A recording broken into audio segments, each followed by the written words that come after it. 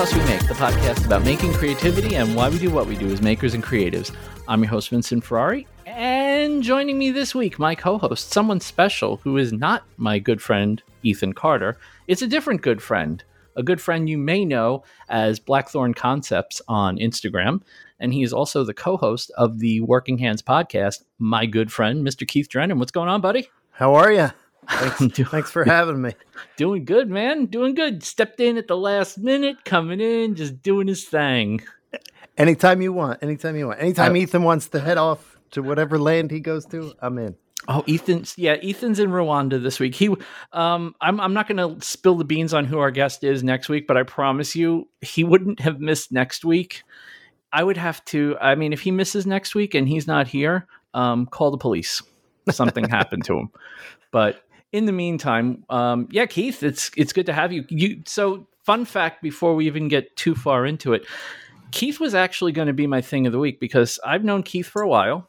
We've been friends on Instagram, which means, of course, we're like life partners now. And one of the craziest things in the world happened a couple of weeks ago. Keith was promoting his podcast in his stories. And I'm like, wait a minute, hold on. You have a podcast. I know that podcast, but I hadn't listened. I readily admit that I hadn't listened, but you had a podcast and it was one I'd heard of. And I'm like, well, now I have to listen. And it was going to be my thing of the week this week. But I'm amazed that you have heard about it, but you didn't hear about it from me. I don't know.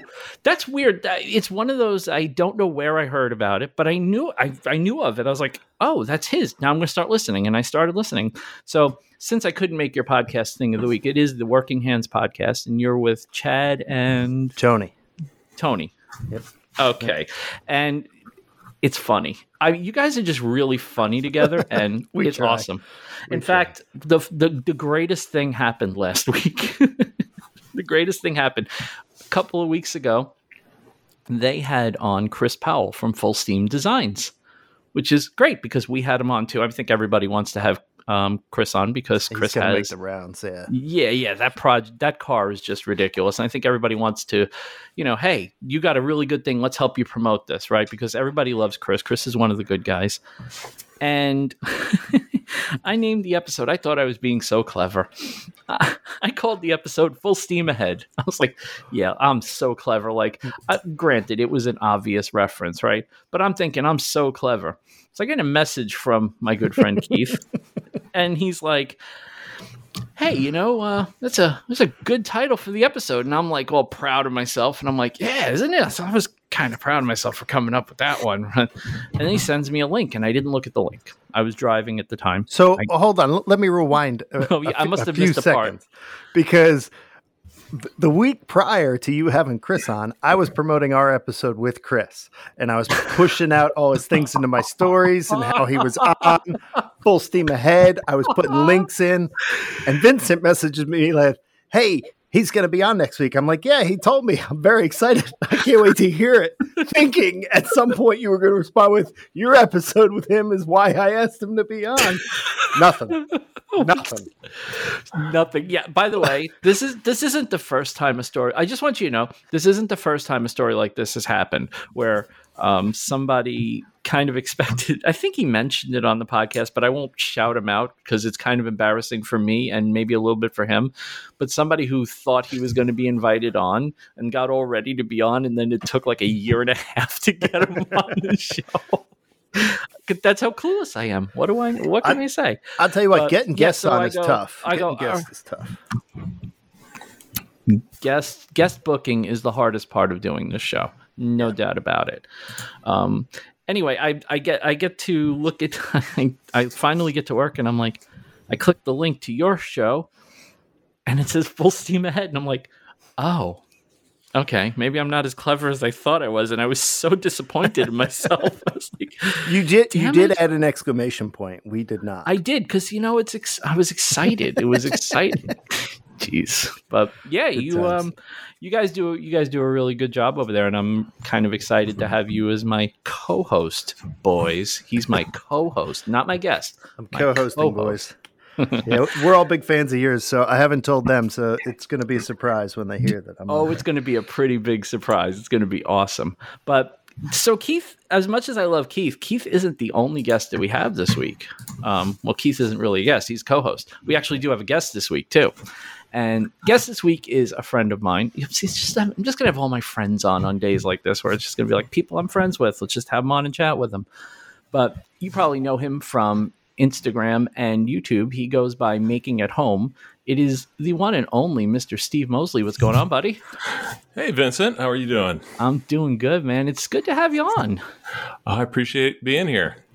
Steve is one of those guys that I feel like everyone on Instagram knows in some form or another. Like I see your stuff getting shared all the time. I see the stuff that you make showing up in other people's stories. You're one of those guys that just has stuff that really appeals to people, and you got a visual style that just kind of kills. Your stuff is clean, it's modern, and you do interesting stuff in all kinds of different ways, whether it's just straight up woodwork or some CNC stuff. You've done a lot of stuff with resin. You've done cooler stuff with skateboard laminate than anyone I've ever seen. It's pretty cool, the stuff you're making over there. Well, thank you very much. I'm having a lot of fun with it.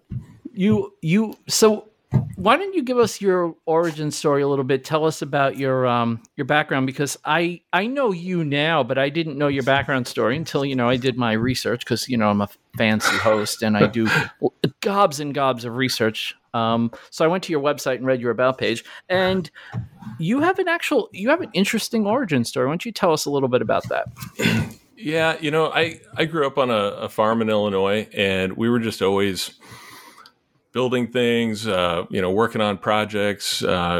We had quite a few hogs at one point, several thousand on the farm, and Dad was always building hog sheds, and we were moving grain bins from one farm to another, just doing a variety of things. And we ended up remodeling my parents' house over a couple year period, and then left the farm, went to Iowa State University and got a civil engineering degree. And so there's kind of a little bit of an engineering twist on some of the things I make once in a while. And it's kind of apparent, as my wife would say, that it looks like an engineer made it. And so it's a lot of fun. I get a little wound up in some of the items, and some of the projects turn out going a little longer than expected, but it's a lot of fun. Keeps me a little sane. You're a lot like me. You seem to really enjoy. I mean, for me, I like woodworking. I mean, it's okay. Woodworking is fun. I have nothing against woodworking. I'm a fan, but I really like digital fabrication a lot. Mm-hmm. Like, I love CNCs. I love lasers. I love 3D printers. I even love my Cricut. Like, I love all that stuff, because for me, I'm much better at creating an idea on a computer screen and then bringing it to life when I have the help of machines. Because a machine doesn't do all the work, but it does make you appear more competent than you might actually be. And I readily admit that there are times where my machines make me look a lot better at what I do than I actually am. It's interesting that you have an engineering background and you're into this stuff too. Do you think that plays into it a little bit, or is it just a fascination with technology, or where does the love of the technology stuff come from for you? I think the engineering background and some of the software I've used in the past and in the design aspect of projects has helped with maybe the digital fabrication and using easel software with Inventables and the Xcarve.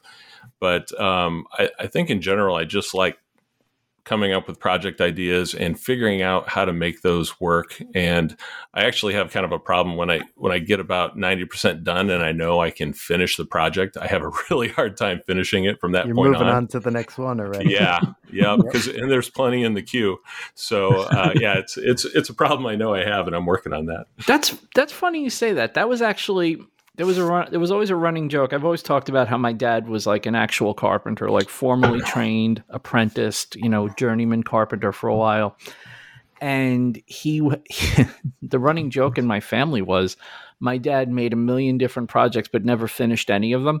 And my mom always jokes when she sees the stuff I make, she goes, wow, it looks so good with finish on it. Like, wow, you put some finish on that. That looks really nice.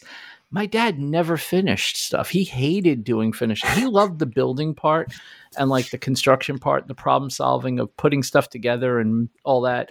He really, really hated the finishing part of finished carpentry, ironically. Mm-hmm. That's where I feel I can mess a project up in about 5 minutes. It took hours or days to complete. Have you had any of those that you just went, oh, what was I thinking? Like, oh, that there's no way that was going to work. I've had a few. I've had some pretty good epoxy fails, like a lot of people have when they've started messing around with that as a material, just with I guess tint seeping through the wood fibers and staining the surface of the wood and stuff like that. Not really any too many, I guess, big failed projects. It's probably more just fear in my head that I feel like that could really be a bad ending for a project. Well, Totally. by the time you get to finishing, the finishing takes what? Maybe a tenth of the time of the rest of the project? Maybe. Right. Yeah. So yeah, exactly. And it's the one part everyone looks at first is the finish, Yeah. And you're always your own worst critic, right? Oh, yes. Yeah. It could always be smoother. It could always be less lumpy. It could always be. It could either always be smoother or always be less smooth. No matter how you finish it, you would have liked it the other way. Like I always get to the end and go, I just shouldn't have gone with satin on this. Like I should have gone like that really hard. Because sometimes you don't want that. Like you don't want that plasticky, hard poly look. And then sometimes you really, really want that, and you go the other way, and you're like, no, that didn't turn. Like I feel like the finish is always where I end up going, it looks good. All right. I get to that point. It's never quite what I want when I put the finish on. Even like when I deal with, I have a key sign that a doorway, entranceway key holder thing that I'm making for a closing gift for a client of mine.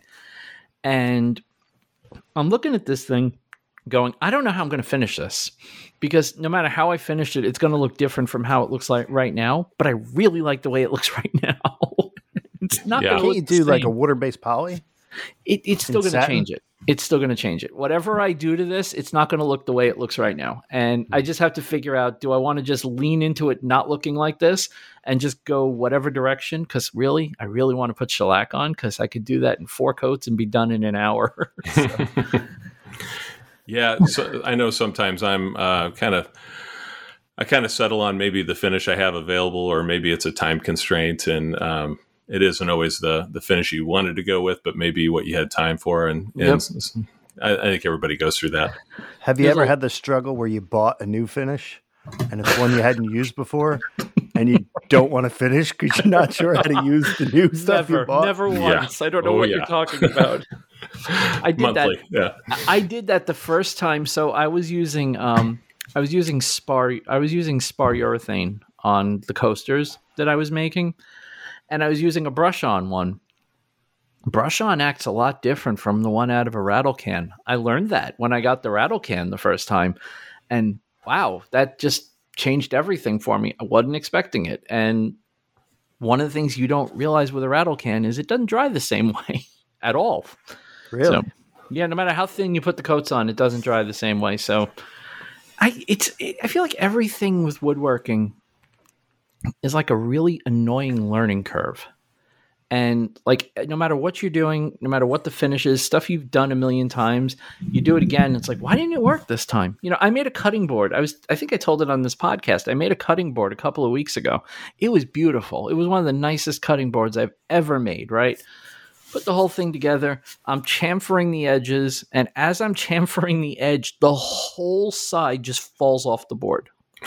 I'm like, I've never had that happen. I've made more cutting boards than just about anyone I know. And this whole thing just delaminated and fell off on the workbench. And I'm like, wow. All right, that's a new one. I don't know why that happened. I still don't know why it happened. The final board made it to where it was going. So I guess it was okay. But, it's a complete learning experience. But I notice, Steve, you tend to try a lot of new things. And it's got one of the things I actually learned from you, now that I think about it, and I'm looking through your Instagram feed as I'm talking, the fake Lichtenberg pattern. Oh yeah, which was absolutely brilliant. If you guys haven't seen this, Steve, tell us how you did that, because there are people who are going to hear this and go, "Oh man, I need to do that myself." Yeah, well, I always thought the Lichtenberg patterns were really cool, but I thought that's probably a good learning experience and a good way to die really fast. So, so I basically I was trying to figure out a way to maybe recreate that. And on my CNC, I thought, well, what about using a V-carve bit and getting a lightning pattern and just carving it in that way, and trying it out, it actually worked. And the hardest part was, after I poured the epoxy into this lightning pattern that I carved, the hardest part was just not taking too much off the surface and losing some of that detail, because it's a very thin, shallow pattern. So, it worked out really well. I imported just a lightning pattern into the easel software and carved it in the cutting board. And when you hold one up to a real Lichtenberg pattern cutting board, most people wouldn't really be able to tell the difference. For those of you not familiar, Lichtenberg patterns are those things that literally look like lightning blasts across a piece of wood. And the way you make them is you coat a board with a solution that's, it's salt and water or baking soda and water, and you just brush it on the board, and then you put basically the power source from a neon lamp on opposite sides of the board, and it puts like thousands of volts of current through the board and connects. The electrical connection happens through the board, and it burns like a lightning-like pattern in the board. So Steve figured out a much safer way to do it, which is awesome. Yeah, it doesn't smoke up the garage either. So no. And it's controllable. Yeah, exactly. And you can the one thing about Lichtenberg patterns is they're incredibly unpredictable, because you're not really controlling them. You're just letting the electricity go where it goes until it meets the other side. And doing it this way, you can kind of have one that covers the whole face of a board, or just have it as an accent in the border, or the potential for that. Yeah, it's this is the kind of stuff that you do, though, that I go, oh wow, I didn't think of that. Like you made the I never would have thought of trying that. No, CNC. Dude, I had the CNC and I'm watching this go down. And I'm like, oh man, these are people that are just way more creative than me, and it's so obnoxious. Like, it's so obnoxious. You've done some crazy stuff with, like, I love the skateboard laminate stuff you've been doing. I got a lot of questions on the skateboard laminate stuff. Yeah, I even remember. I remember when we were in a group together, and I remember asking you, like, where do you get this stuff from? Like, I've never even seen it anywhere, and you had a place that you even get it from, and it's beautiful. It's such a nice accent in the middle of even a regular piece of, like you did it in a like what looks like a white maple tray. And there's like these pinstripes of color through it, and it's perfect. Yeah. So the company I get it through, which I'm sure a lot of the listeners might want to check these guys out. It's Cousino Wood Products, and I'll give you the link so you can put it in the show notes, Vincent. But these guys are out on the East Coast, and you can get this crazy bright dyed skateboard veneer. I think it's a 32nd inch thick maple that's been dyed different colors, and there's just not a lot of great supply in Iowa for skateboards. It's that's a shocker. I know. And I do know the local skate shop owner, and I do get old boards from him, but the amount of effort that it takes to go through there and clean those up, if anybody, like most people listening, probably follow Ben over at Wobie Design. It's a huge effort, and it's still, a product that's been used and, run through the gutter of the street. And, so there may be some things you don't want to use it for that are going to be on your kitchen table or something like that. And this stuff, you can cut it on the laser, even with a small diode laser, you can cut through it in a couple light passes. You can glue it together. You can cut it the size you need, and you can get the colors you want and make any kind of pattern you want. So it's a real flexible material from just being able to do a variety of things. And, it's like $5 a sheet for a piece, and you can get plain maple sheets that you can kind of alternate the colors, and it really makes the colors stand out when you put a regular maple sheet between the colors. Oh yeah. How big are the sheets? Are they all skateboard size when you buy them? Yeah, I think they're 40 inches long, and I want to say 10 or 12 inches wide. So maybe 12, but they're real easy to work with, and for the most part, they're very flat when you get them. Sometimes that dyeing process, I think, can make them kind of ripple a little bit, but for the most part, you can clamp these. If you're doing thin strips, you can clamp them together really easy. Great for doing vacuum press laminates and plywoods, like maybe Luke in the garage. He does that quite a bit, and they're really easy to work with. Yeah, they're so I'm looking. I just pulled up their site real quick while we were talking because I was curious too. They're 1/16 by 10 inches by 41 inches. So okay, they're 1.5. Basically, for those of you that do actual measurements, it's 1.5 millimeter by 10 inches by 41 inches. So it's thin Actual stuff. measurements? Yeah, I like to appease the metric gods. I don't like to anger the metric gods. There's more metric users in the world than imperial. It's really funny how when you start dealing with digital fab stuff, you kind of learn how to speak both, like at least casually, so you can go, oh yeah, no, that's 1/8. What's 1/8? Oh, it's 3 millimeters. It's not really exactly the same, but it's close enough where you have a point of reference that you can have a conversation. But yeah, I don't know how you guys do it, but I do everything in imperial still, and then I change my units right before I do my G code. Oh really? Yeah. Huh. We both went, I don't do that. Because I can't. Well, I draft for my day job, so I can't. Like in my head, I can't operate in millimeters. Like my whole world is based on imperial measurements, so that's just how I work. So when I draft for my making stuff, like for my CNC or the laser or whatever, I draw it all in imperial, and then right at the end, I just swap to millimeter, and then I always export my G code. I was always like of the mindset that millimeters were stupid. And then when you start with the first thing you bump into when you start with 3D printing, because 3D printing was my first real foray into making, the first thing you bump into with 3D printing is that everything's in millimeters, like literally everything, start to finish. The filament comes in millimeters, the head size is in millimeters, the layer heights are in millimeters, everything is in millimeters. And you start going, I better really get a grasp, at least so that I understand scale, like at least that much. It's just, I mean, maybe you guys, because you guys work in it more often directly than I do, but I can't, like, my brain doesn't compute. When somebody says, oh, it's 3 millimeters or 2 centimeters, I can't figure out what that is. Really? I'm very surprised. I'm honestly very surprised. I can't picture it in my head. Wow. Yeah. That's actually really interesting.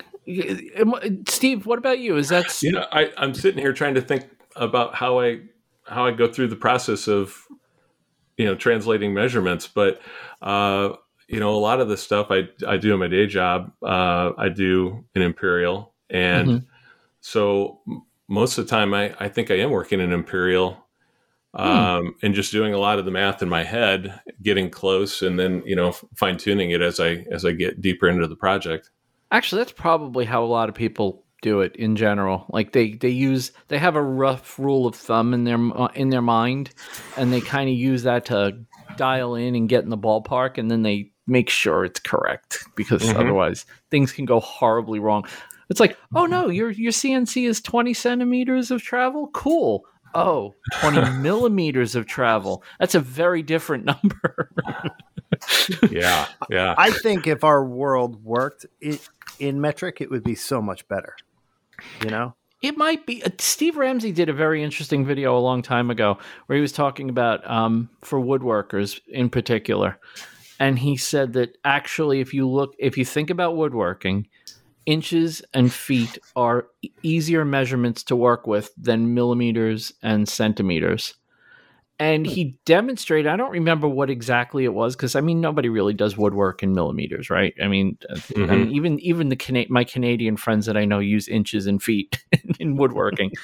But it was really interesting watching him demonstrate why he liked using imperial measurements for woodworking. I just thought it was so counterintuitive to everything that I've heard. Like, I've been told for my whole life, the Americans, we get it wrong. And I'm like, yeah, but y'all work this way too, you know? Yeah, and I guess I don't even take for granted that, 3/4 inch thick piece of plywood is going to be that thick, so I'm always double checking everything anyway. So I don't think it matters if it's metric or imperial. I was going to say, you get actual 3/4 inch plywood? Yeah, exactly. That's what they tell me it is. It's like 11/16 now. It's not 3/4 anymore, right? It's like Right. 11/16 or some. It's so annoying. Yeah.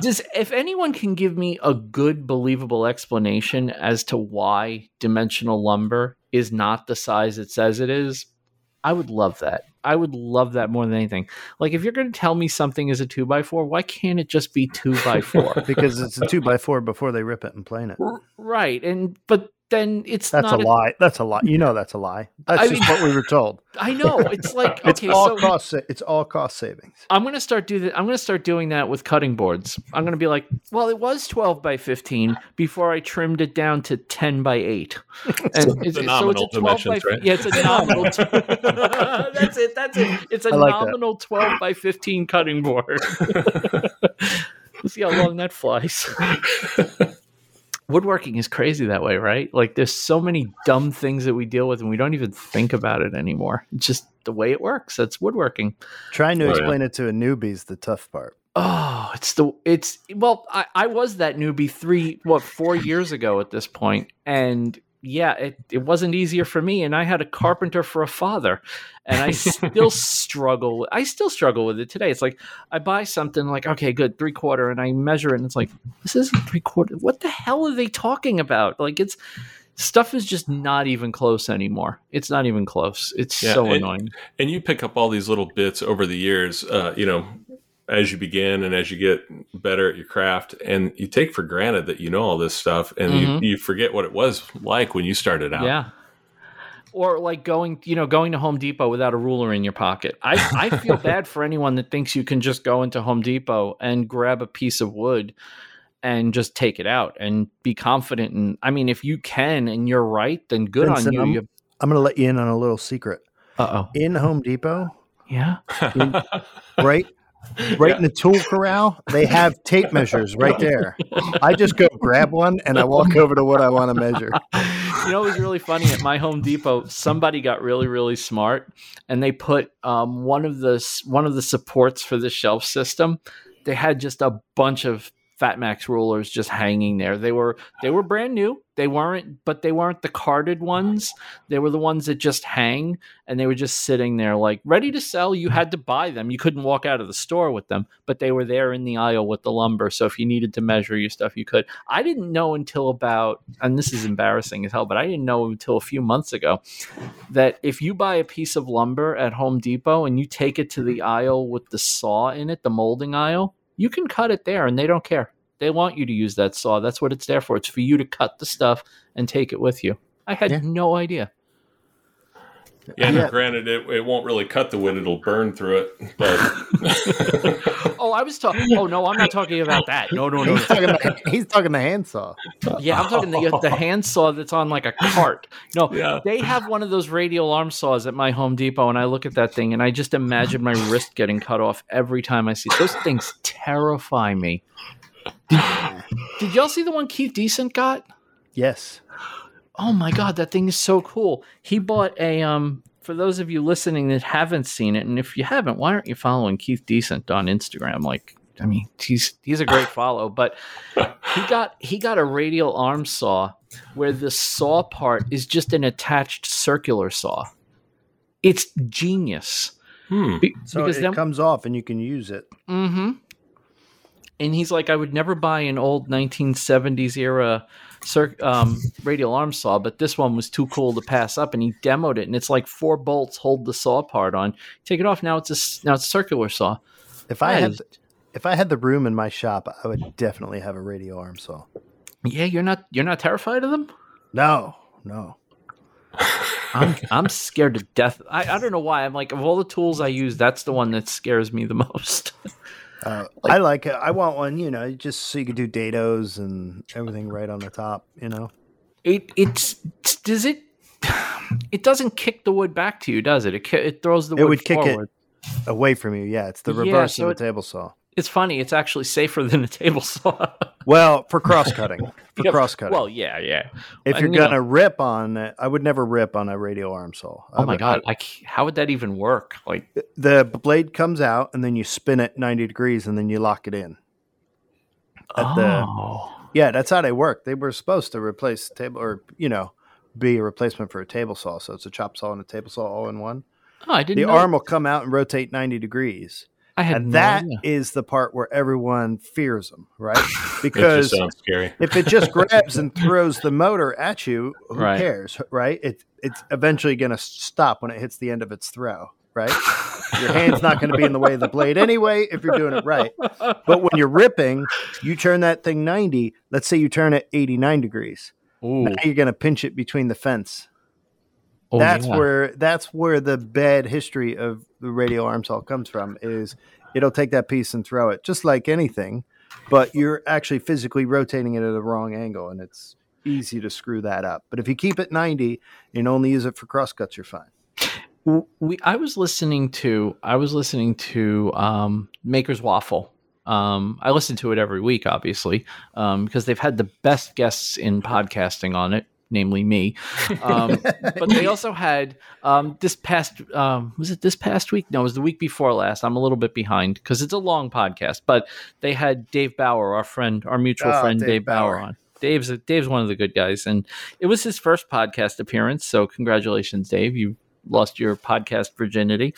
And Dave and Andy and Jamie were talking about safety in the shop and like safety protocols and stuff. And I was thinking about this, and I may have misunderstood what they were saying, but it gave me a thought, and I figured I would talk about it with you guys because you could probably relate to it. So I'm looking at my hand right now, and I do have all my fingers. I just want to point that out. I have all of them and all parts thereof. So I have 10 complete fingers on my hand. So I'm good there.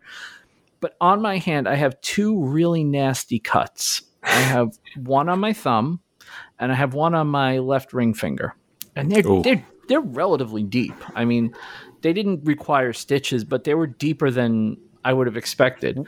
Which the right hand or left hand? Left hand. I'm going to try and figure out how you did it. Would I know? I promise you, when you hear how I did it, you're going to think I'm insane. Okay. Then I'm not going to guess. You're probably not going to guess, but I have this thing, and there's a theory I have about my shop where I have never cut myself on anything sharp. Wow! Congratulations. I don't know. I think my guard is up enough when I'm around like the saws and the blades and the router bits and all that. Where did I cut my hand twice in the same day? On my oscillating sander. Oh. I have it took quite a bit of skin off my ring finger and quite a bit of skin off my thumb. And I was thinking about this as they were talking about safety protocols and stuff. And I'm like, I've never hurt myself on a sharp object in my shop. The closest thing I caught the corner of the anvil part of the vise that I have on my workbench. And the corner just kind of dug a chunk out of the top of my thumb and made a mess, and it was a little bit scary, but it's not sharp. It's just a point, right? Mm-hmm. And I'm wondering from you guys, since you both have shops, is this something that you guys have experienced, or is it just me, the crazy person who doesn't hurt himself on anything sharp and everything dull just rips me to shreds? Oh, Keith, you want to go first? So when I was in school for shop class, mm-hmm. I was taught that there is nothing more dangerous than a dull chisel in a workshop. Okay. And I have paid the price of a dull chisel more times than I want to. Really? Yeah. Now, that said, I probably have more bloodshed from my sanders than anything. Okay, oscillating good. Sander with that hard edge cut me 3 times on one project. I once put my knuckle right into my my belt sander. I've done that. I've done that. Still the skin on that more than once, more than I care to admit. I didn't realize how sharp the edge of a random orbital sander could be until I sliced my thumb wide open with that. So I'm not one to get the best paper out there, but I do love this paper. I get the Diablo paper now with it's like a mesh. Yep. and I was getting it. That stuff. Yeah. Yeah, I was getting it because I had an old sander that was great. It got up all the dust if I used that. I had no dust. But one thing I learned was if I switched to regular paper, I couldn't get too close to my fingers because I cut myself. So that's one way around it, Vincent, is just get the mesh paper. Get softer paper, basically. That's the trick. Get softer paper. What about you, Steve? Is this something you've experienced, or are you one of those? I cut myself on normal things, you weirdos. I'm starting to feel pretty accident prone, I guess. I feel like I kind of have an injury every week, and it's sandpaper, knuckles on the oscillating belt sander, and it's it's the things you're so comfortable with that they do become a little dangerous. But usually, putting a brand new router bit in the CNC, just putting it in there, all of a sudden you're like, wait a second, where's this blood coming from?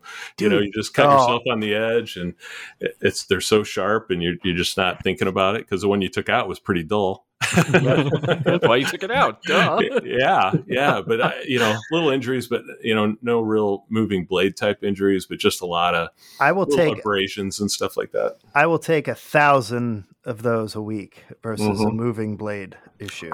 Oh yeah, that's why I got a saw stop. I was getting so nervous using the old table saw I had. I was like, it was just. I've never had the safety feature go off on it, but and I still treat it with a lot of respect. But I was like, boy, I only have to mess up once. And I had a really bad kickback when I first got the table. So I was a newbie woodworker, and I think I had the table saw probably about 3 weeks at that point. And I went down. I had this idea. And I was like, you know what? I'm going to try this real quick. I'm just going to run downstairs, which is, by the way, the dumbest thing in the world to do. Never, ever, ever plan to run downstairs and throw something through your table saw. It's a really bad strategy, and you're almost guaranteed to do something dumb. So I went downstairs, and I wasn't thinking. I don't know why the hell I did this. I basically positioned the board incredibly stupidly. It pinched. It shot back. My gripper shot back. It shot across my shop, shattered a box of fluorescent bulbs. A box of fluorescent. Like, I didn't touch my table saw. I literally didn't touch my table saw for, I think it was about 2 months after that, because I was terrified of it. I could not bring myself to go down there. And you know who got me out of it? I'll tell you who got me out of it. It's very funny. Bruce Ulrich. Oh yeah. I was talking to him about it, and he said, well, you can't just leave it down in your basement forever and not touch it again. I was like, well, watch me. I'm doing a good job of that right now. But he made a suggestion. He's like, well, you know what you did wrong. So if you know what you did wrong, you just have to not do that anymore. And it sounds really simple, right? But one of the things about me getting my confidence back to actually start using that saw again was like, yeah, you do know what you did wrong. You kind of jammed the board through. You kind of just forced it when it wasn't really wanting to go. And when it grabbed it and bit, it threw it back at you. You know better. And I got really, really careful after that. And there have been times even now, many years later, where I'll be down at the saw and I'll start to position something in it, and I'll not necessarily like do that whole, I know a lot of people like to do that whole move it through and just see how it feels and just go that way. I don't do that much, but I'll start a cut, and if something doesn't feel right, off goes the saw. I keep it in place. I don't try to move it back toward me because I'm worried it's going to kick back. And you'd be amazed how many careful things you do after a while just because a bad thing happens to you. So if a bad thing can happen and spare you an injury, it might be the best thing that happens to you because you learn what happens when you're not careful. Yeah, most people call that collection of little things that you did wrong experience. Yeah, but it is, right? I mean, you're never going to do everything right at the beginning, especially with something, I mean, the table saw, some would argue it's probably the bandsaw. You could probably make an argument either way. I feel like the table saw is the most dangerous thing in the shop. Like, by far, the thing that requires I find the bandsaw one of the safest. Yeah, I thought feel so that too. Way too. But Jimmy made a good point on making it a long time ago. He said that the one thing people underestimate with a bandsaw is how long it stays spinning when you turn it off. And I'm like, that's a good point, because mine goes for quite a while, and it isn't even a big bandsaw with a giant flywheel. It goes quite a bit. So, well, a circular sander is the same way. So be careful. It doesn't even have a blade on it. I swear, I come upstairs sometimes and I have Band-Aids on, and I'll get, what'd you do? I cut myself. On what? Like, almost with that, like, what dumb thing did you do this time? Oh, I cut myself on a tennis ball today. Yeah, and I'm sure you guys are the same way. Sometimes you start working on something and you're just like, "Yep, I'm just not feeling it tonight. I think I'm just going back inside." Yeah. Another thing that I've learned is don't go to the shop tired. I don't care how much you think it'll wake you up to be there. Just don't do it, because you'll get that you'll have a close call. I disagree. Really? Yeah. Yep. Well, this is okay. Yeah. When you're tired, but you have the itch to go to the shop, go to the shop. Just don't turn on a saw. You Fair can enough. Clean, you can organize, you can plan. That's what I do that a lot. It's a good place to think, right? Like you're in that. It puts you. I feel like when I go down there, it puts me in the mindset of thinking about the stuff that's down there. That's actually a good point. Okay, I thought you were going to make a funny joke. I'm not going to lie. No. I thought there was sarcasm coming. Like, no, go down there tired. Yeah, go down there tired. Get yourself 5 less fingers. Yeah, take some chances. Put a pillow on your table saw. Live a little. I would like to one day kind of list out all the tools and figure out which one's the most dangerous and go down. Like lay out that list. I wonder. I'd be very interested. I know that people get really skittish about injury stories. I've been lucky enough, and I'm not trying to tempt fate here, but I've been lucky enough to not have any serious injuries in the shop, but I really just have not hurt myself. I think I scraped my finger once changing a blade on wood. I am knocking, believe me, I'm knocking wood very quietly for the sake of our listeners, but I have cut myself on a CNC blade, on a CNC bit, like once, but it wasn't even like, it was just such a minor thing. It just, like you said, you just wonder, you go, wait, where'd the blood come from? Where'd that come from? You don't even feel it. You do not feel it at all. It's ridiculous. And then all of a sudden, especially with the V-bit. Yeah. Oh, yeah. Well, that's where I cut it, actually. Like a good 60-degree V-bit when you go to put it in and you kind of push it up with your fingertip. And later on, you got blood all over your project. Yeah. You know what's an excellent tool to draw blood? Insert tooling. Any kind of insert tooling is your worst enemy, where you can actually change the carbide out.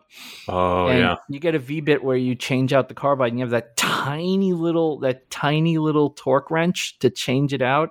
And they tell you, right, to their credit, Amana, for example, I have an Amana V-bit with replaceable carbide, tells you right in the manual, wear gloves, because you will cut yourself. I don't need gloves. Who needs gloves? Stop it. Whoa, look, I cut myself. How about that? You could have seen that coming. Oh, the instruction manual. The instruction manual actually saw that coming. But I got a new 15-degry bit. Oh my God, that's like a hypodermic needle. Oh, I think it's sharper than any needle I've ever gotten a shot with. And yeah, I was right. Yeah, went right into my finger. Yep. Yeah. But we don't even think about it, right? Like, that's not going to affect you. You'll go down to you'll stay in the shop after that. It's like, a little bit of CA glue, fix that right up. Like, no one will even notice. I got a question for you guys, because we did, not to plug our podcast, but we did a safety episode. And I don't think it came up once now that we're talking about it. But I was just talking with the wife. I got to get a first aid kit in my shop. Do you guys have first aid kits in your shop? Yes. But I have a reason. I have a reason for it. I didn't have one. And when I was going through chemo, I had no platelets and no white blood cells. Ooh. Literally no platelets. Like if I cut myself in my shop, like there was a point where my platelet count was low enough where my doctor said, I don't want you in your shop until we get you tested enough to know that you can clot. Oh, wow. So I was in really bad shape. If I had gotten any kind of, like I would get a paper cut and it would bleed for like 2 hours, just a constant trickle of blood out my finger for like 2 hours. So at that point, my wife said, if you're going to be in the shop at all, while you're doing this, that's fine. I understand this is your therapy. This is how you get away from everything that's going on. I want a first aid kit in that shop with you, because if something happens, you have to be able to fix yourself up at least enough so we can get you to the hospital. And that's when I got it. But until then, no, I didn't have one in my shop, but I do have one now. Yeah, and mine isn't a full first aid kit. It's more of some Band-Aids, some little things that I know patch you up type stuff, and a big roll of duct tape. I have mine has a bunch of bandages in it. It has a styptic pencil, which I don't even know if those things even work anymore. But also has pouches of Neosporin type stuff, so you can disinfect. It has alcohol wipes, and it's good enough. It's enough to seal me up and hold me up. The hospital is walking distance from my house, which is kind of convenient. So, I don't know how well I'd walk if I'm gushing blood all over the shop, but right. I do have one, and it wasn't until it became a medical necessity, because I'm a guy, and guys just go, I'm invincible, and even though you're not, you kind of act like you are, Mm-hmm. I have one attached to my house. My shop is attached to the house, and I have one in my house, but I don't have one directly in my garage. I just know where my electrical tape is and my super glue, and that's it. I'm going to tell you the truth, though. I've done what my dad used to call an on-site Band-Aid, which is, a shop towel wrapped in masking tape. I've done that way more than I've only gone into the first aid kit just to see what's in it. I've never actually gone into it to one of these many sander injuries that I've gotten. I've never actually patched any of those up with anything that's the first aid kit. Normally it's just just drop a little alcohol on that. It'll be fine. Walk it off. In most cases for me, I just let the blood go, and I just make sure my hand's not over top of the project. Yeah, you just hope you're not working with maple, and you're fine. As long as it's not maple, you're good to go. On days like that, you really pray to be working with Paduke. Did you ever see the movie Bad Santa? I didn't. I have not seen the movie. I know of the movie, but I've not seen it. Oh, okay. I'm sorry. Well, the kid in there carves a pickle for Santa out of wood. And he's carving it, and he gives it to Santa, and Santa's like, "Why is it red? It's supposed to be green if it's a pickle." He goes, "Well, I cut myself making it." Christmas pickle almost killed him, huh? That sounds about right. So I got some questions for Steve. Go for it. While we're at it, because I don't want we're going long in the tooth here, and I don't want to miss out on these questions. Go for it. When you were making these clamp racks, what made you decide to put Bessie on the side of that? Was it a sponsored thing? Did you just say, "I want it"? What happened? Well, I've actually had a few people ask me that question. I've never really explained it anywhere where it's available to people. But so basically, I make videos for Inventables quarterly, and I've had this cleat wall up on my wall way too long without a whole lot of storage up on it besides the adjustable tool holder I have on it. And so I actually talked to Inventables about going with the just all Bessie clamps with clamp racks, because I have mostly Bessie clamps. And so I reached out to them to make sure we could use the logo and have it on the Inventables website as well and in the project. And they actually offered up some clamps as well and sent those to me. So they help supply a variety of the clamps that are on the clamp wall. And, so my suspicion was right. You just wanted a whole set of clamps. It was a clever ruse. It worked out very well for everybody. I'll put it that way. No, I love the idea, and I'm going to steal it for when I do mine. But I'm not doing Bessie on the side of mine. I'm just going to put my logo on there. There you go. But I thought it was cool. I never thought to put it in the like a tool wall to put the logos in there. Like your if you do that for all your items, your organization's going to be through the roof. You're going to know where everything goes every time. Anyone who comes into your shop is going to know where it goes. Yeah, you got to make sure it gets back there at the end of the day or the end of the project, right? Yeah. And that's totally not the challenge of any organizational system is actually using it. That's totally not the challenge at all. Right. But no, it worked out really well. And, the wall will really take a lot more weight than people think. And so those clamps being up there really isn't an issue with the weight of everything up there. But no, it's exciting to have that as a good start on the wall. And I've got a few more things I'm working on for that. The next one is a chisel rack that I can take down, and it'll kind of fold open and stand on a workbench, and then fold back up and go back on the cleat wall. So that's the next item that'll go up there. This is the engineering background starting to come out of you. Like, I can kind of feel it the way you're approaching this stuff. This engineering background comes in for the projector cart. What a genius idea that was. That's been a fun one. We haven't used it as much as I would have liked. We're in Iowa, so there's like a couple weeks in the spring without mosquitoes and bugs. And then there's about a week and a half or two in the fall after a good freeze where you can go out at night and you don't get eaten by mosquitoes. But no, it works out really well. And you can, use it on a wall in the house. And you just one plug and you're good to go. So a couple of years ago, I got myself an outdoor projector and the screen and everything, but I didn't have a setup. So for me to watch a movie out there at night, it's a production, finding everything, carrying everything out in bundles. I never once thought to make a cart, put everything on the cart. So I'm stealing that idea too. I'm glad to hear it. Everybody's just going to steal all of Steve's ideas. I mean, do you actually, I don't remember. Do you do plans and stuff for the stuff you make, or? I've got a few plans. Some are quite a few years old. I've got some T-Rex skeleton dinosaur plans that I have on my site, and I've also got plans for the adjustable width tool charging station, and then I've also got a really old project. It's a toy crane that a kid can sit on, and it has bicycle pedals. So when they pedal it, it spins around, and they can pick things up with it as well.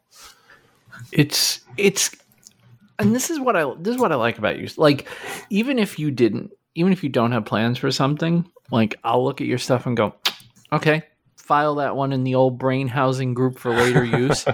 Like the Lichtenberg pattern, the way you do inlay, the stuff you've done with the colored veneer. I don't know. I want to make it. You're one of the few people who make stuff, and then everything you make, I want to make. And it's really interesting because there are times where I want to just go down and just have fun in the shop, and I can't because it's like, oh no, I got customer orders. I got to if I'm going to be in the shop, it's got to be making customer stuff. But it's like, I want to make, like when you did the OSU tray. I love that tray. I think I told you when we were in the group too that was one of the coolest things I've ever seen. The way you did the inlay, and that was a challenging one. That was the first two color wood inlay, an inlay. Basically, I did using the easel software, and I did cut one piece incorrectly and had to recut it. But for the most part, it was fairly easy. It's just a matter of getting the tolerances. Yeah, you just got to get the tolerances right. Yep. And I love that your X-Carve has a cam system to hold your stuff in, because I don't know how many auxiliary waste boards I'm going to wreck before I go, maybe you need some kind of like dog hole and cam system somewhere on this thing. Cause the way my waste board looks right now, it's got screws, from screwing everything down and nailing everything down and CA glue and blue taping everything down. It's like my wasteboard is just wasted, for lack of a better term. Yeah, I've got that board. I originally got some details from Ben Myers for his wasteboard, and then I adjusted it a little bit, and I've been using that wasteboard for a few years now on the X-Carve, and I am getting an upgrade to the wasteboard that they're coming out with here. With their current set of upgrades. So I'll be changing that here soon, but it'll have the T-track and some other screws in it. They really upgraded the hell out of it. I noticed, by the way, not to talk trash, but I'm a Shapeoko owner, not an Inventables owner. And I'm not going to get you to talk trash about Inventables. I'm not that kind of guy. However, I did notice that your router upgrade was the one that I already had with my Shapeoko. So I had it better from the beginning. No.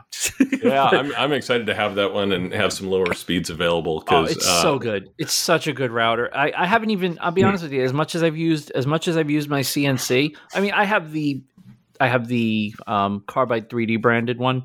So it's the same, it's literally the same router, just with a gray case instead of a blue one. But Yeah, that thing, I haven't even changed. I have 2 sets of brushes in a box just in case. I've not even changed them yet. It's been that good.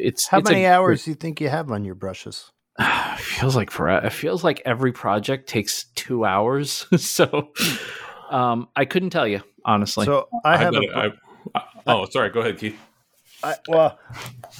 How many hours do you get out of a set of brushes? Let me ask that first. I would think 200 to 300. That's probably about right. I'm probably on the cusp of needing to change these. My CNC is only like a year and a half old, so it would be odd for me to have gone through them that fast because most of my stuff is done with the laser, not with the CNC. But yeah, that sounds about right. I get about 80 hours on mine. 80. Wow. What router do you have in yours? I have a Stepcraft spindle. Wow. That's not normal.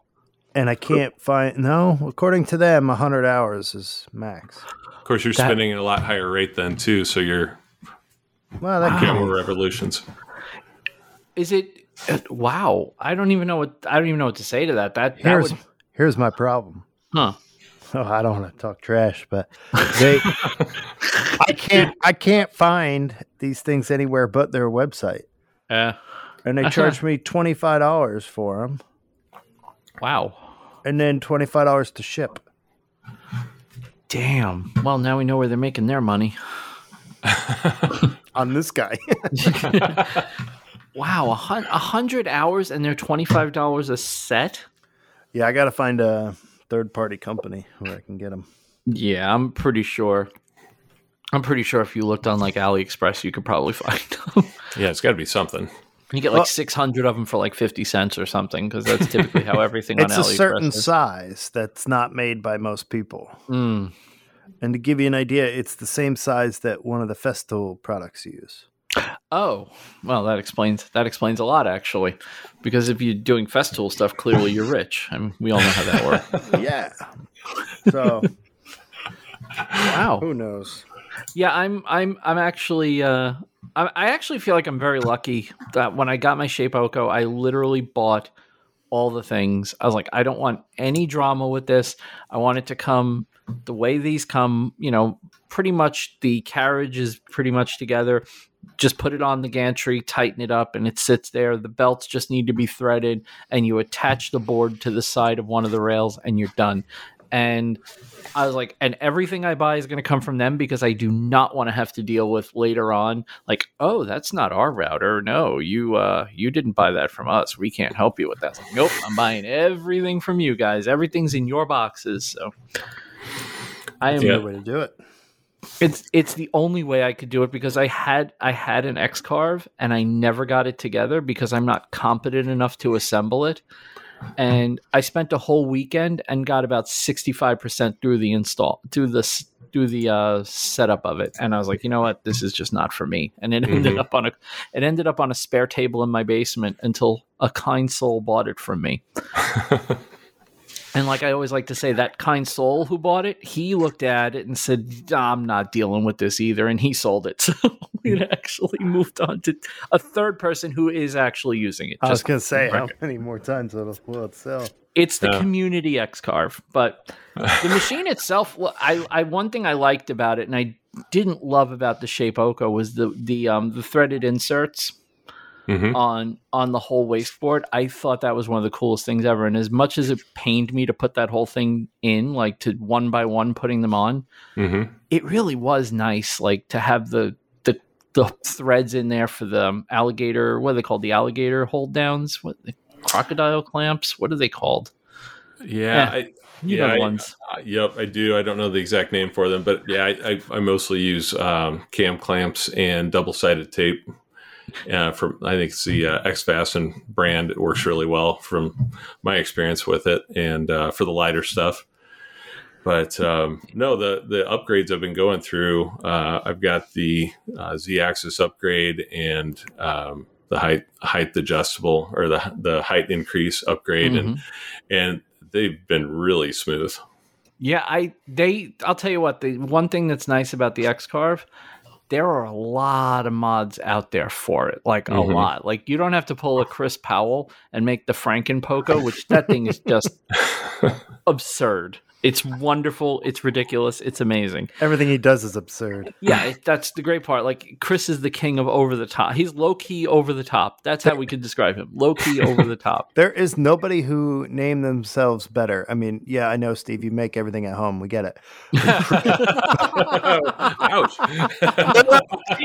No, Vincent is handmade by Vincent Ferrari, but full steam ahead. There's no better thing than Chris for full steam ahead. The guy never sleeps, ever. He's building cars and tables in the same week. The due date. The guy's a nut. Steve makes it. I love that. You make it at home. We get it. Did you? No. I mean that. I mean, he's great too. He makes everything in his shop, and you hand make everything. I get it. There's better things. I felt bad as soon as it came out of my mouth. I was like, I'm talking to the wrong two account names for this.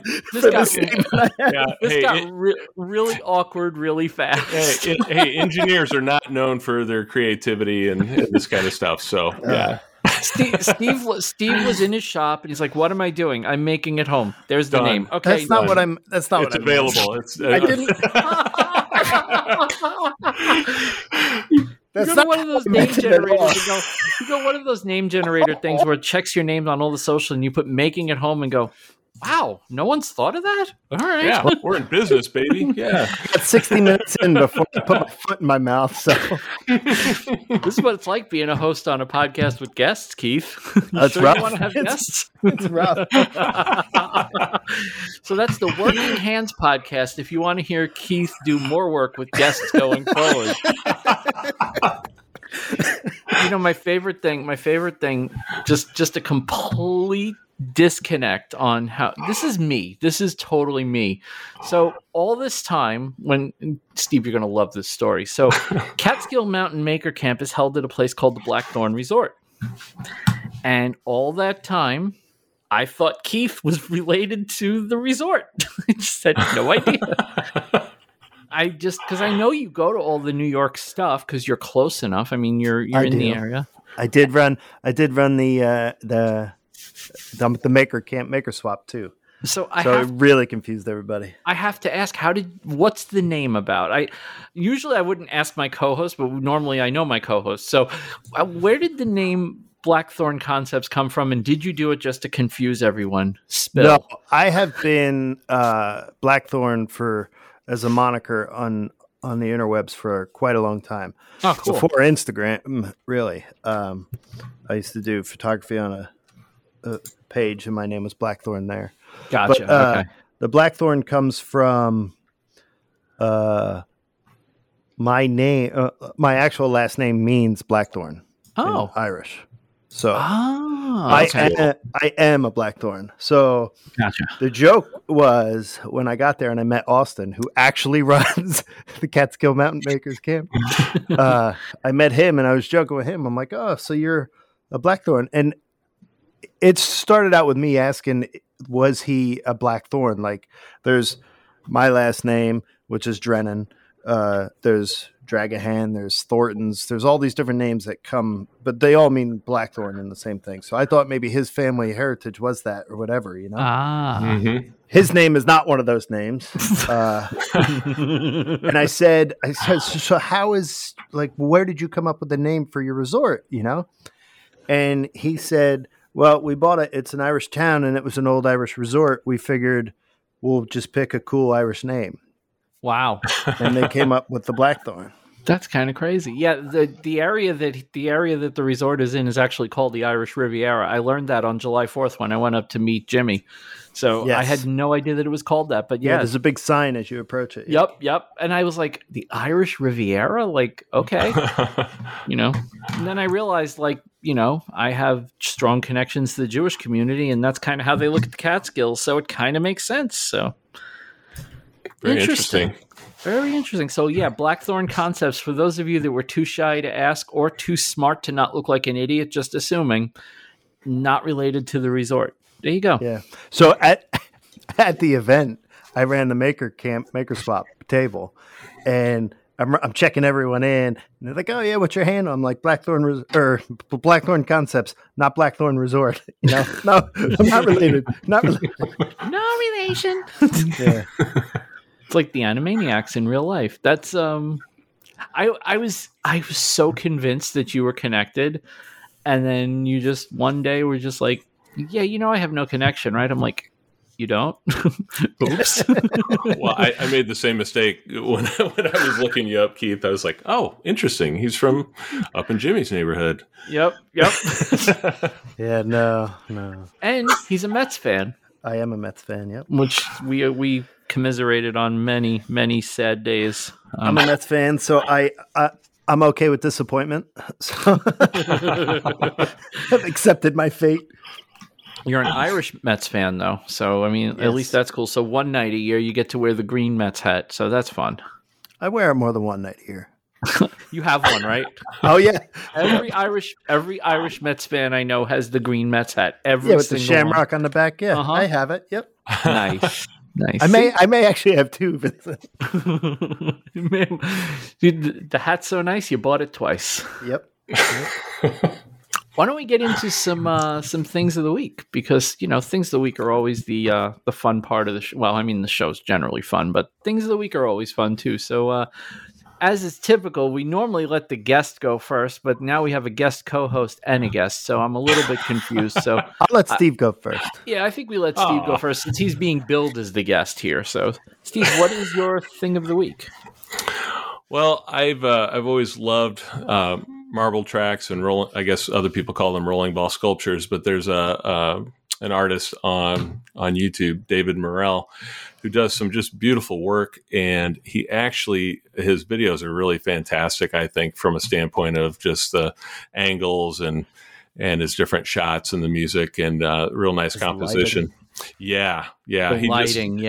He's a phenomenal sculptor as well as videographer. And I think most people really enjoy these kind of metal sculptures with marbles running through tracks and they're just fun to watch. And I did a marble track around my youngest son's room and all out of wood. And these kind of sculptures were the inspiration for that originally.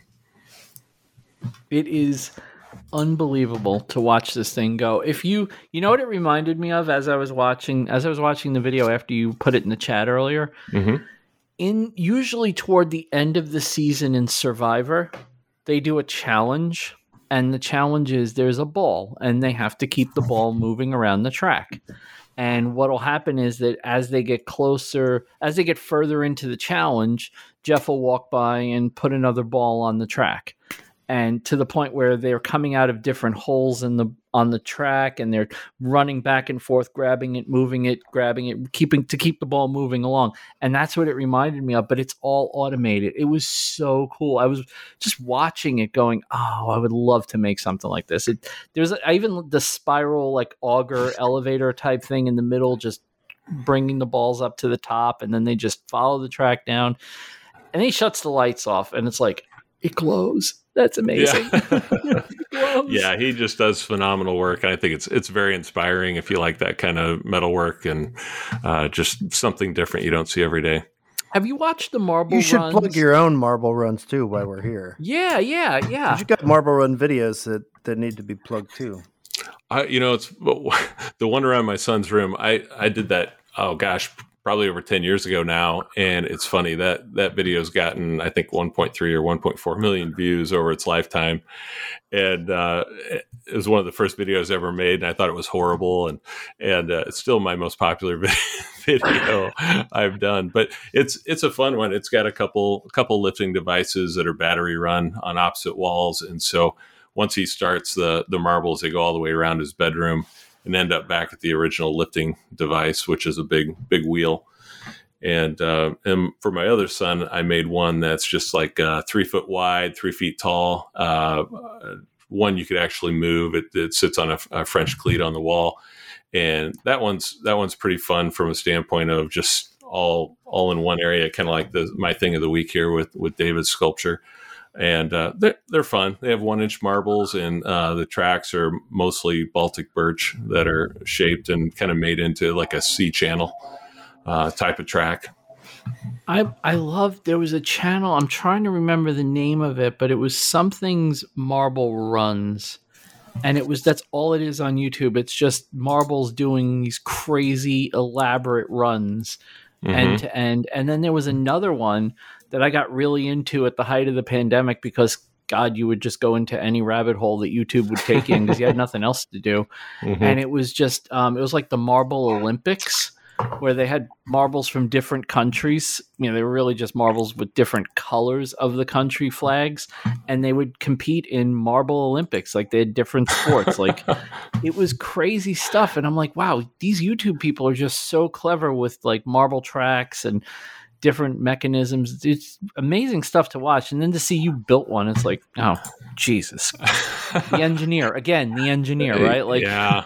I hate to say how many hours it took to put that together, but it was a pretty big time investment, but it was worth it. Doing that out of wood, though, I mean, like, okay, so like the sculpture you showed in your thing of the week was metal, right? And I would say that I imagine doing something out of metal is probably easier because you can at worst heat the metal, twist it to conform it to the shape you need. To do it out of wood, I mean, it's got to take an incredibly huge amount of planning. I've worked on some TIG welding, some out of stainless steel, 1/8-inch stainless steel rod, and I will say that the metal sculptures are easier to work on and don't take nearly as long because you're welding them. You don't have to wait for glue to set up. You don't have to sand, the whole track like you do on some of the parts I've made. And if you screw something up on a metal track, you can just cut a section out. Where the wood tracks, you've just got a longer time commitment for everything you do. But and it's not to take away from the metal sculptures; they certainly have their own. I guess the challenges are different for metal and wood. Yeah, and I don't think the metal ones change as much seasonally. The two that I made out of wood, you can tell they run different in the summer than they do in the winter. Just humidity and changes in the season. Interesting.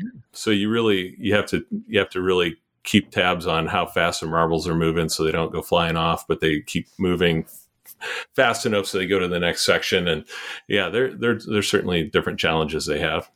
It's pretty fantastic though. It's weird because you get that 1.3 million and you're just like, okay, this is it. Like I'm here now.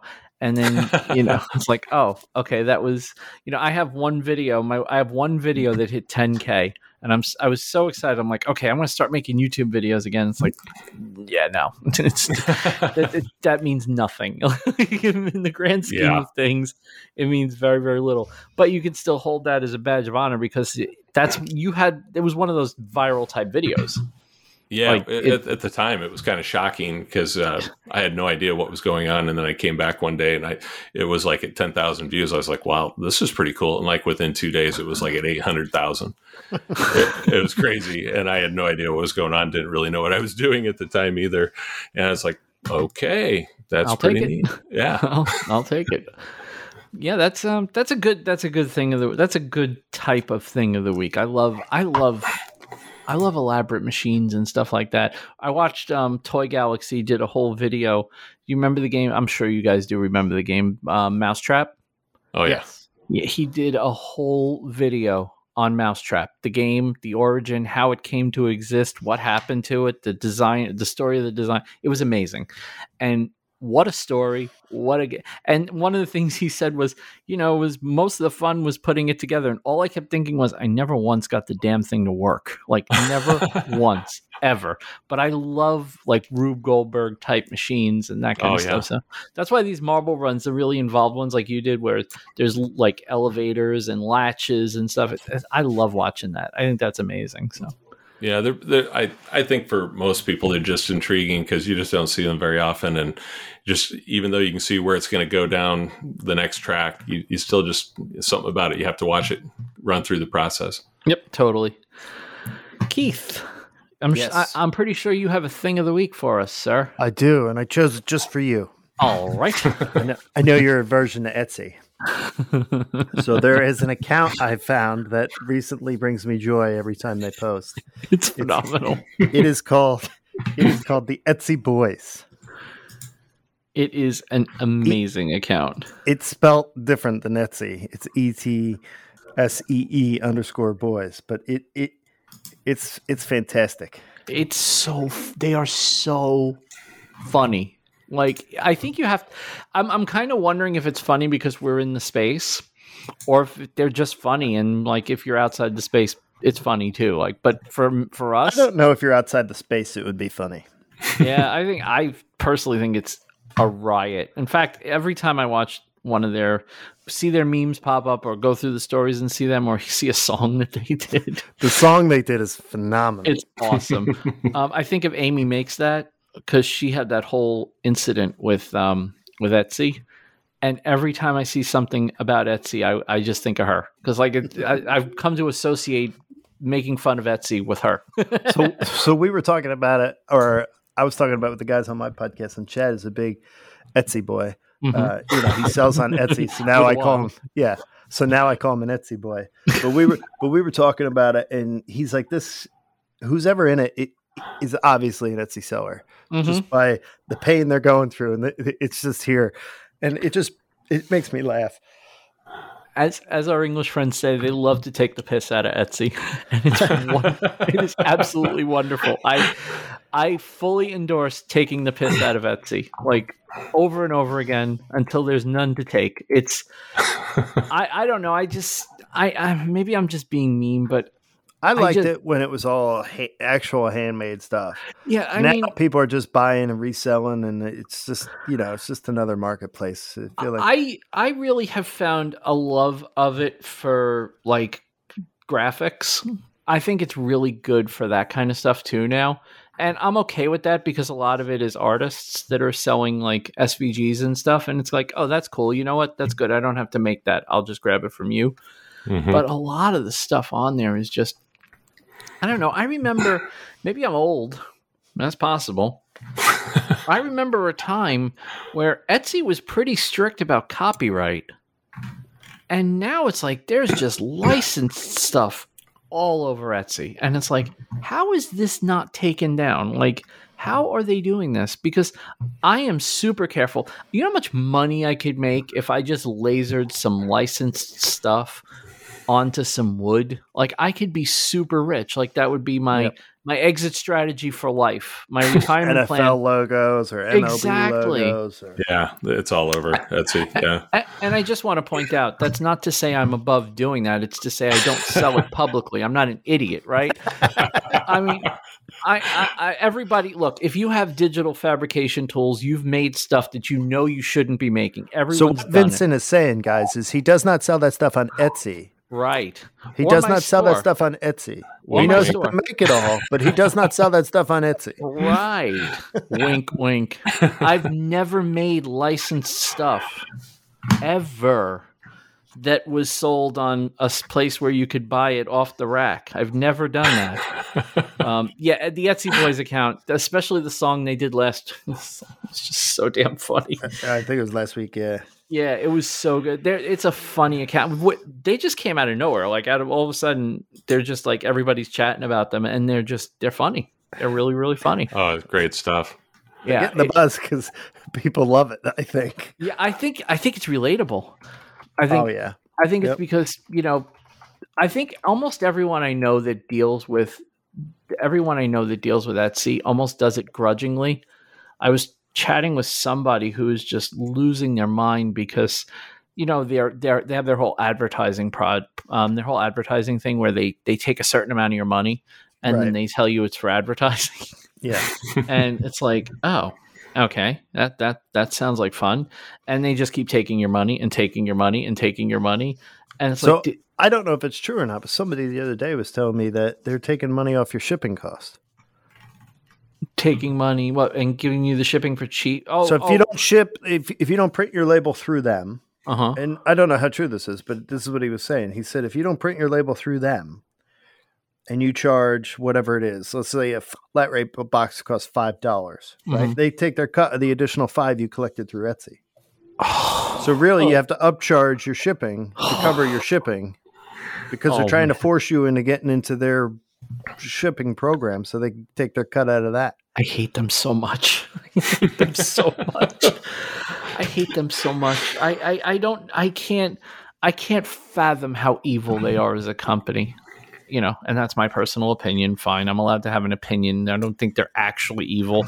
I don't think their hooved feet and fork and pitchfork are present where you can see them. But it's just everybody that kind of stuff. That's just it's just slimy. It's just slimy. They want you to do everything through them, and I'm not going to look. To their credit, if they're running as much advertising as they say they are and doing all the stuff to promote your stuff, okay, fine. I can allow for a certain amount of latitude, because if you put your stuff there, they're going to market it, they're going to spread it, they're going to have a search engine that lets people find it.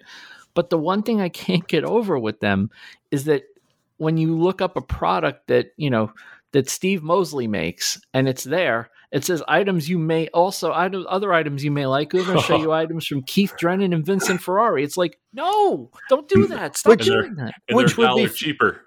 yeah. Which would be fine. Like if I look up a Vincent Ferrari cutting board, right? Mm-hmm. And Steve's, I don't know, his cutting board, or not a cutting board, I don't know, his EDC tray pops up, right? Great. Right, because it's a different product. Right, but I may be into that. Like I looked up Vincent Ferrari's cutting board. Right, show me stuff in a different realm. Right, you're gonna throw it out there. But that's not. Don't show me Steven's cutting board, Vincent's cutting board. Chad's cutting Steven's board. A bastard, and he's going to undercut me, right? Because that's what Steve does. Because he's an engineer, and he does the probability. He says, if I could sell this for 90 cents cheaper and get above him on the listings, Oh yeah. I go on there. I don't sell on there, but I go on there and people are making cutting boards and they're selling them for $35 on there. I don't know. Is that? How's that even possible? I've thought about it a lot. I've thought about putting stuff on Etsy and just to see what happens with it. But I don't want to do that. Like I don't want to, because I know once I get on there, it's going to be like, oh, this isn't selling.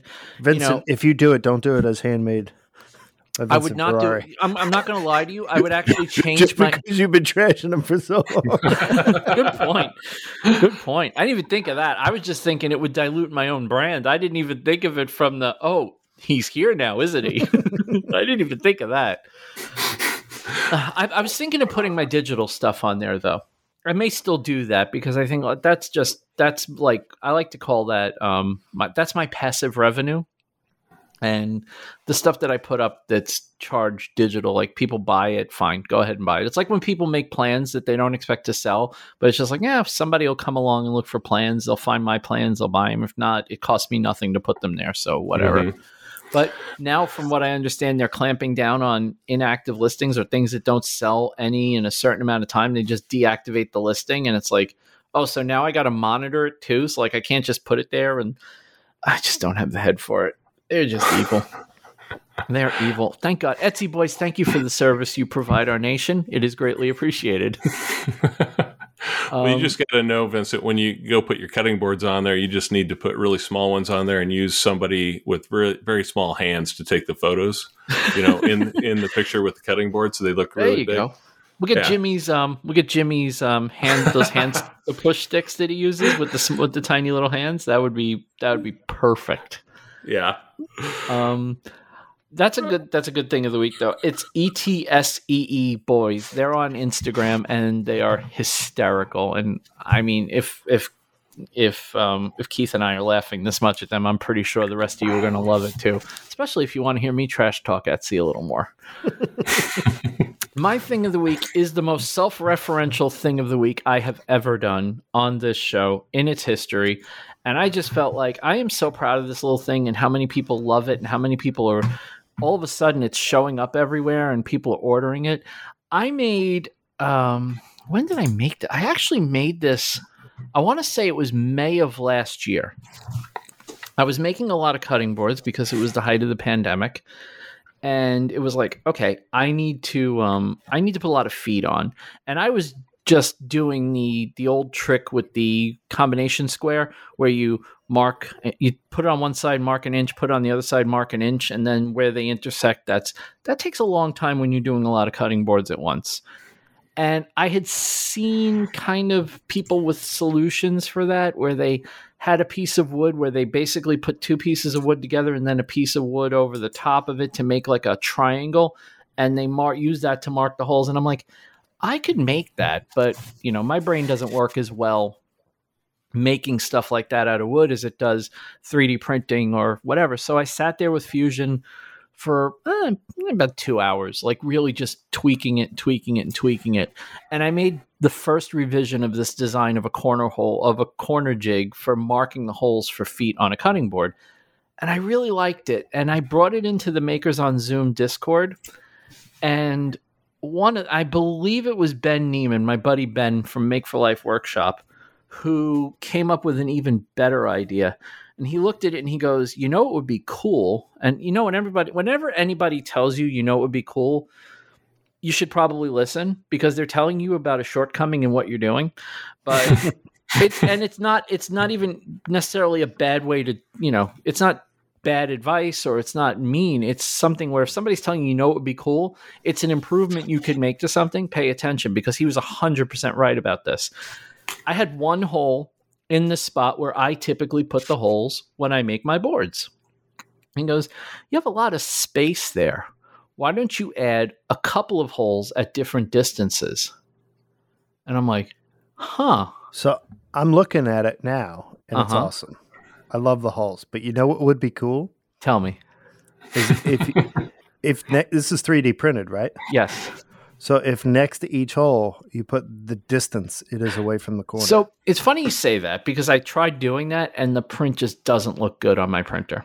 If I was going to get these injection molded, which that's the plan, I am going to get them marked. I'll on the new model that they'll make the tool from when they do the injection molding, I'm going to have it with the distances marked on the bottom so you can tell how far they are. So yes, that is coming. That would be great. And I think the reason I didn't initially was, it's 4 distances and you're going to do it by eye anyway. You're just going to look at it. You're not going to go, I need this to be 1.5 inches off the corner.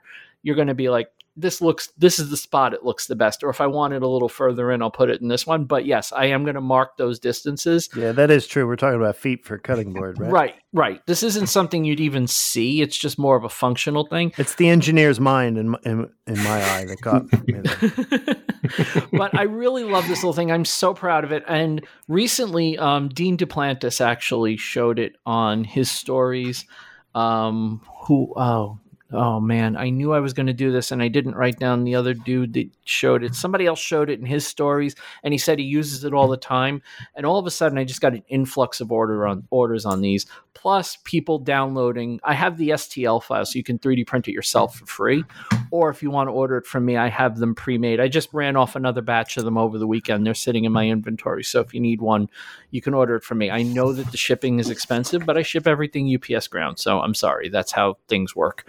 But this little thing has saved me so much time. I have corner markers, like corner radius jigs, and I have this. They're all together and they all get used all the time. And I swear, if you're a woodworker and you don't think 3D printing is useful to you, it's just because you haven't really thought about it. Because I've made so many custom things from my workflow with my 3D printer.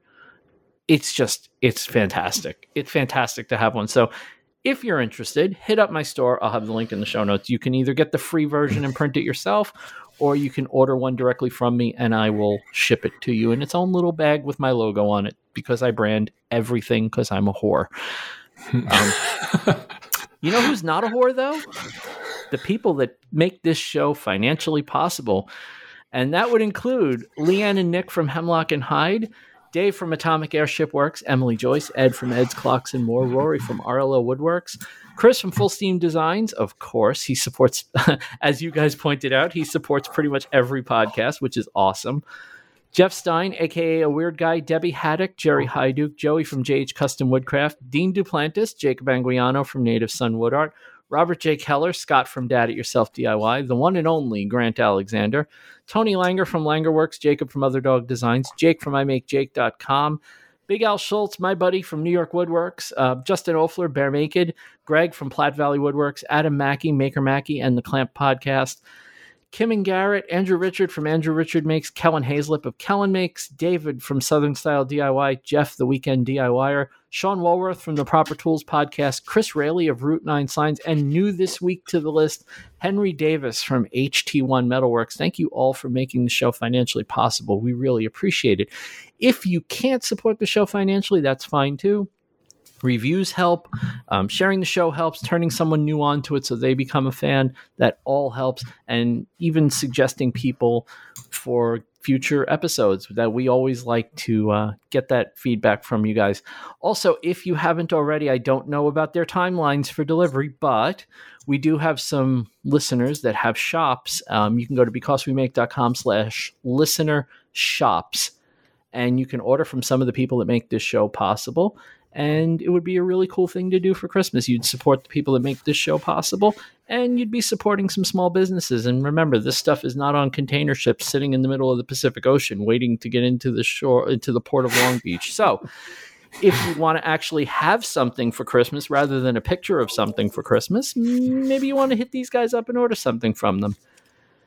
Steve, it has been an absolute pleasure having you, my friend. Oh, thank you guys so much. This has been a blast. Is this your first podcast? Yes, it is actually. Yeah. All right, another one. Yes. Podcast virgin. This is my I always say it's my favorite thing when we ask people, is this your first podcast? And they say yes. Well, it's been great having you. I feel like I've known you forever, and I don't know that I've known you all that long, but I feel like I've known you forever, so that's a good thing. Yeah, I feel the same way. We're going to have we'll have all your links in the show notes. This way people can find you. And you should definitely subscribe to him on YouTube. And even more so, as much as YouTube, I'll say. I won't say more so because I don't want to weigh your socials for you. But you should definitely check out his Instagram. He's very active on Instagram. You're one of the most active Instagrammers that I know of. And it's fun to watch you. Your stories are good. You post a lot of interesting stuff, and a lot of behind-the-scenes stuff for your upcoming YouTube videos ends up on your Instagram. So it's good. It's a good combination. You have a good strategy going on there. Wow, thank you. And, of course, my fill-in co-host this week, my good friend, Mr. Keith Drennan, Blackthorn Concepts. Keith, thank you so much for filling in. I really appreciate it. Thanks for having me. I'm here when you need me. And now you can jump back in and tell the boys, hey, guess what I did? I can't wait. I can't wait. I absolutely cannot wait to hear this episode because, like I said, all the excitement over someone cheating and being a guest, and you're like, well, I haven't been on any other podcasts. I'm like, we're going to fix that. Or as my buddy over at Project Farm says, we're going to test that. So, yeah, but it's been great having you, and we'll have obviously your links. And go listen to the Proper Tools podcast. Nope, wrong show. You can listen to Proper Tools. They're good. Proper Tools is pretty good too. Yeah. But definitely check out Working Hands podcast. You guys are episode 15 this week? No, 22, 23, somewhere in there. Where the hell did I get 14? I thought you did 14 last week. I can't count for you. Nothing. Listened to 14 last week. That is totally possible. I was trying to catch up a little bit. Look, I'll tell you something, okay? If I listen to a new episode of your show and I don't just go right into the flow and just wait for the next one, that's a good sign. I listened to like 3 episodes of your podcast in one shot as I was in the shop last week. That's good. I will say the first couple are... I'm not proud of them, but they're there. Well, the difference between you and everybody else who talks about making a podcast is you did more than talk about making a podcast, so you should be happy about it. We're pretty excited about it. The episode with Andrew from Forged in Fire. Adam. I got to tell you, dude, that was just absolutely fantastic. That was a fun episode. He was fun, man.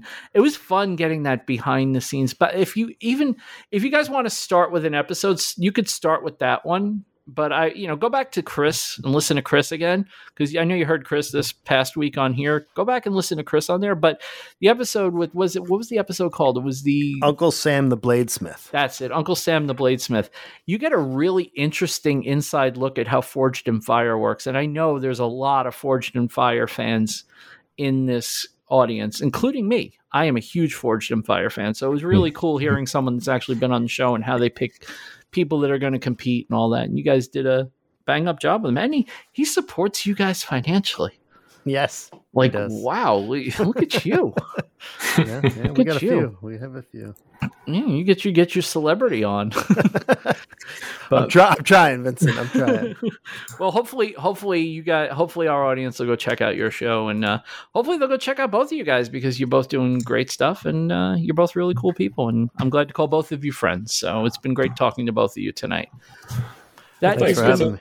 Oh, anytime. That's going to do it for this week, everybody. Next week is the last show of 2021 and the last show for a couple of weeks after that. So you're not going to want to miss it. Like I said, Ethan will either be here. If Ethan is not here, send the Coast Guard out looking for him. Something went horribly wrong.